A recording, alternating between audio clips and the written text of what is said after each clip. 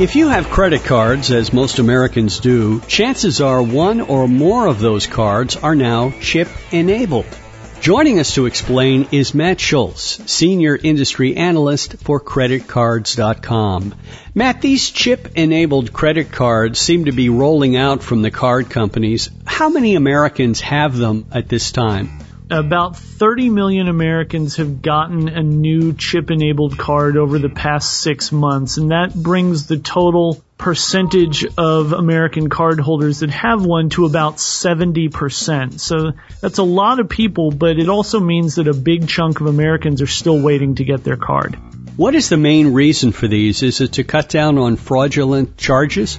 This is all about fraud, and it really helps in two ways. One, it makes the actual physical card harder to counterfeit, because that was a big thing that the bad guys like to try to commit these fraudulent acts. And the other thing it does is that instead of having the card pass all of your credit card information to the retailer when you make a purchase, instead the chip passes a unique transaction code that's specific to that one particular purchase. So if a bad guy hacks into the retailer's database, steals that code, and tries to use it to make another purchase, it won't do them any good. It would basically be like stealing an expired password.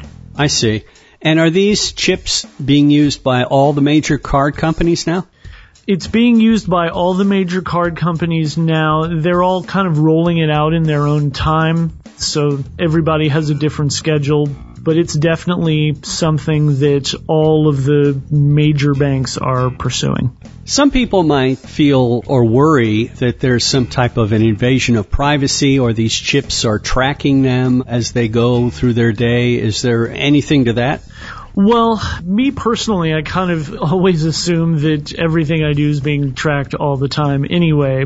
But no, I think these chips are really all about safety and protecting people from fraud. And in terms of tracking what you're doing, banks have all of that information from your credit card anyway. And to a degree, the fact that if you use a credit card, all of your information is in that one place can actually be useful as a consumer to help you budget and do things like that. Some consumers complain that the transactions take longer with these new cards. What's your take on that? Yeah, our survey found that the biggest complaint that people have about these cards is that it takes too long. And I know from my personal experience, every person who I talk to about EMV cards says the exact same thing. That's understandable because it does take longer.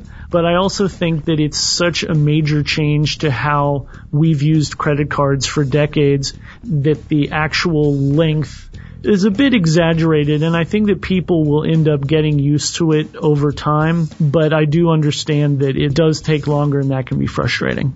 Matt, apparently these chips will only be useful really for brick and mortar stores. They're not going to work for internet purchases, correct?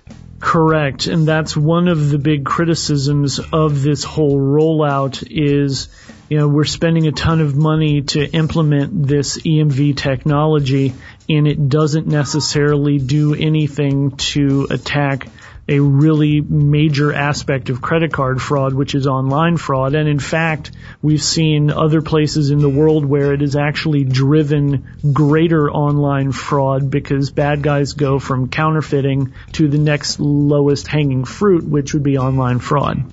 But from what you've said, one of the potential areas of fraud, for example, if you go in a restaurant and you give the waiter your credit card and they disappear for a while and maybe make a copy of it, that can't happen with the chip card.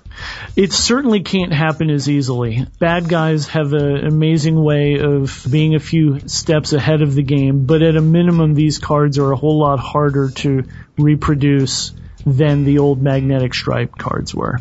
And if I'm listening to this show right now and I haven't yet gotten one of these chip cards, should I expect that I will be getting one soon? Yeah, you really don't need to worry if you haven't gotten one yet, but if you do want one, again, chances are it'll be coming in your mailbox within the next 3 to 5 months, I would say. Or if you want to be proactive, we've got dozens of these types of cards at creditcards.com that you can come check out. Matt Schultz, Senior Industry Analyst for CreditCards.com. Matt, we want to thank you so much for joining us today. Thank you very much. I appreciate it. We hope you've enjoyed this week's edition of InfoTrack. Thanks to this week's InfoTrack reporter, Roy Mackey. InfoTrack's executive producer is Randy Meyer. And I'm Chris Whitting. Till next week, thanks from all of us for tuning in to InfoTrack.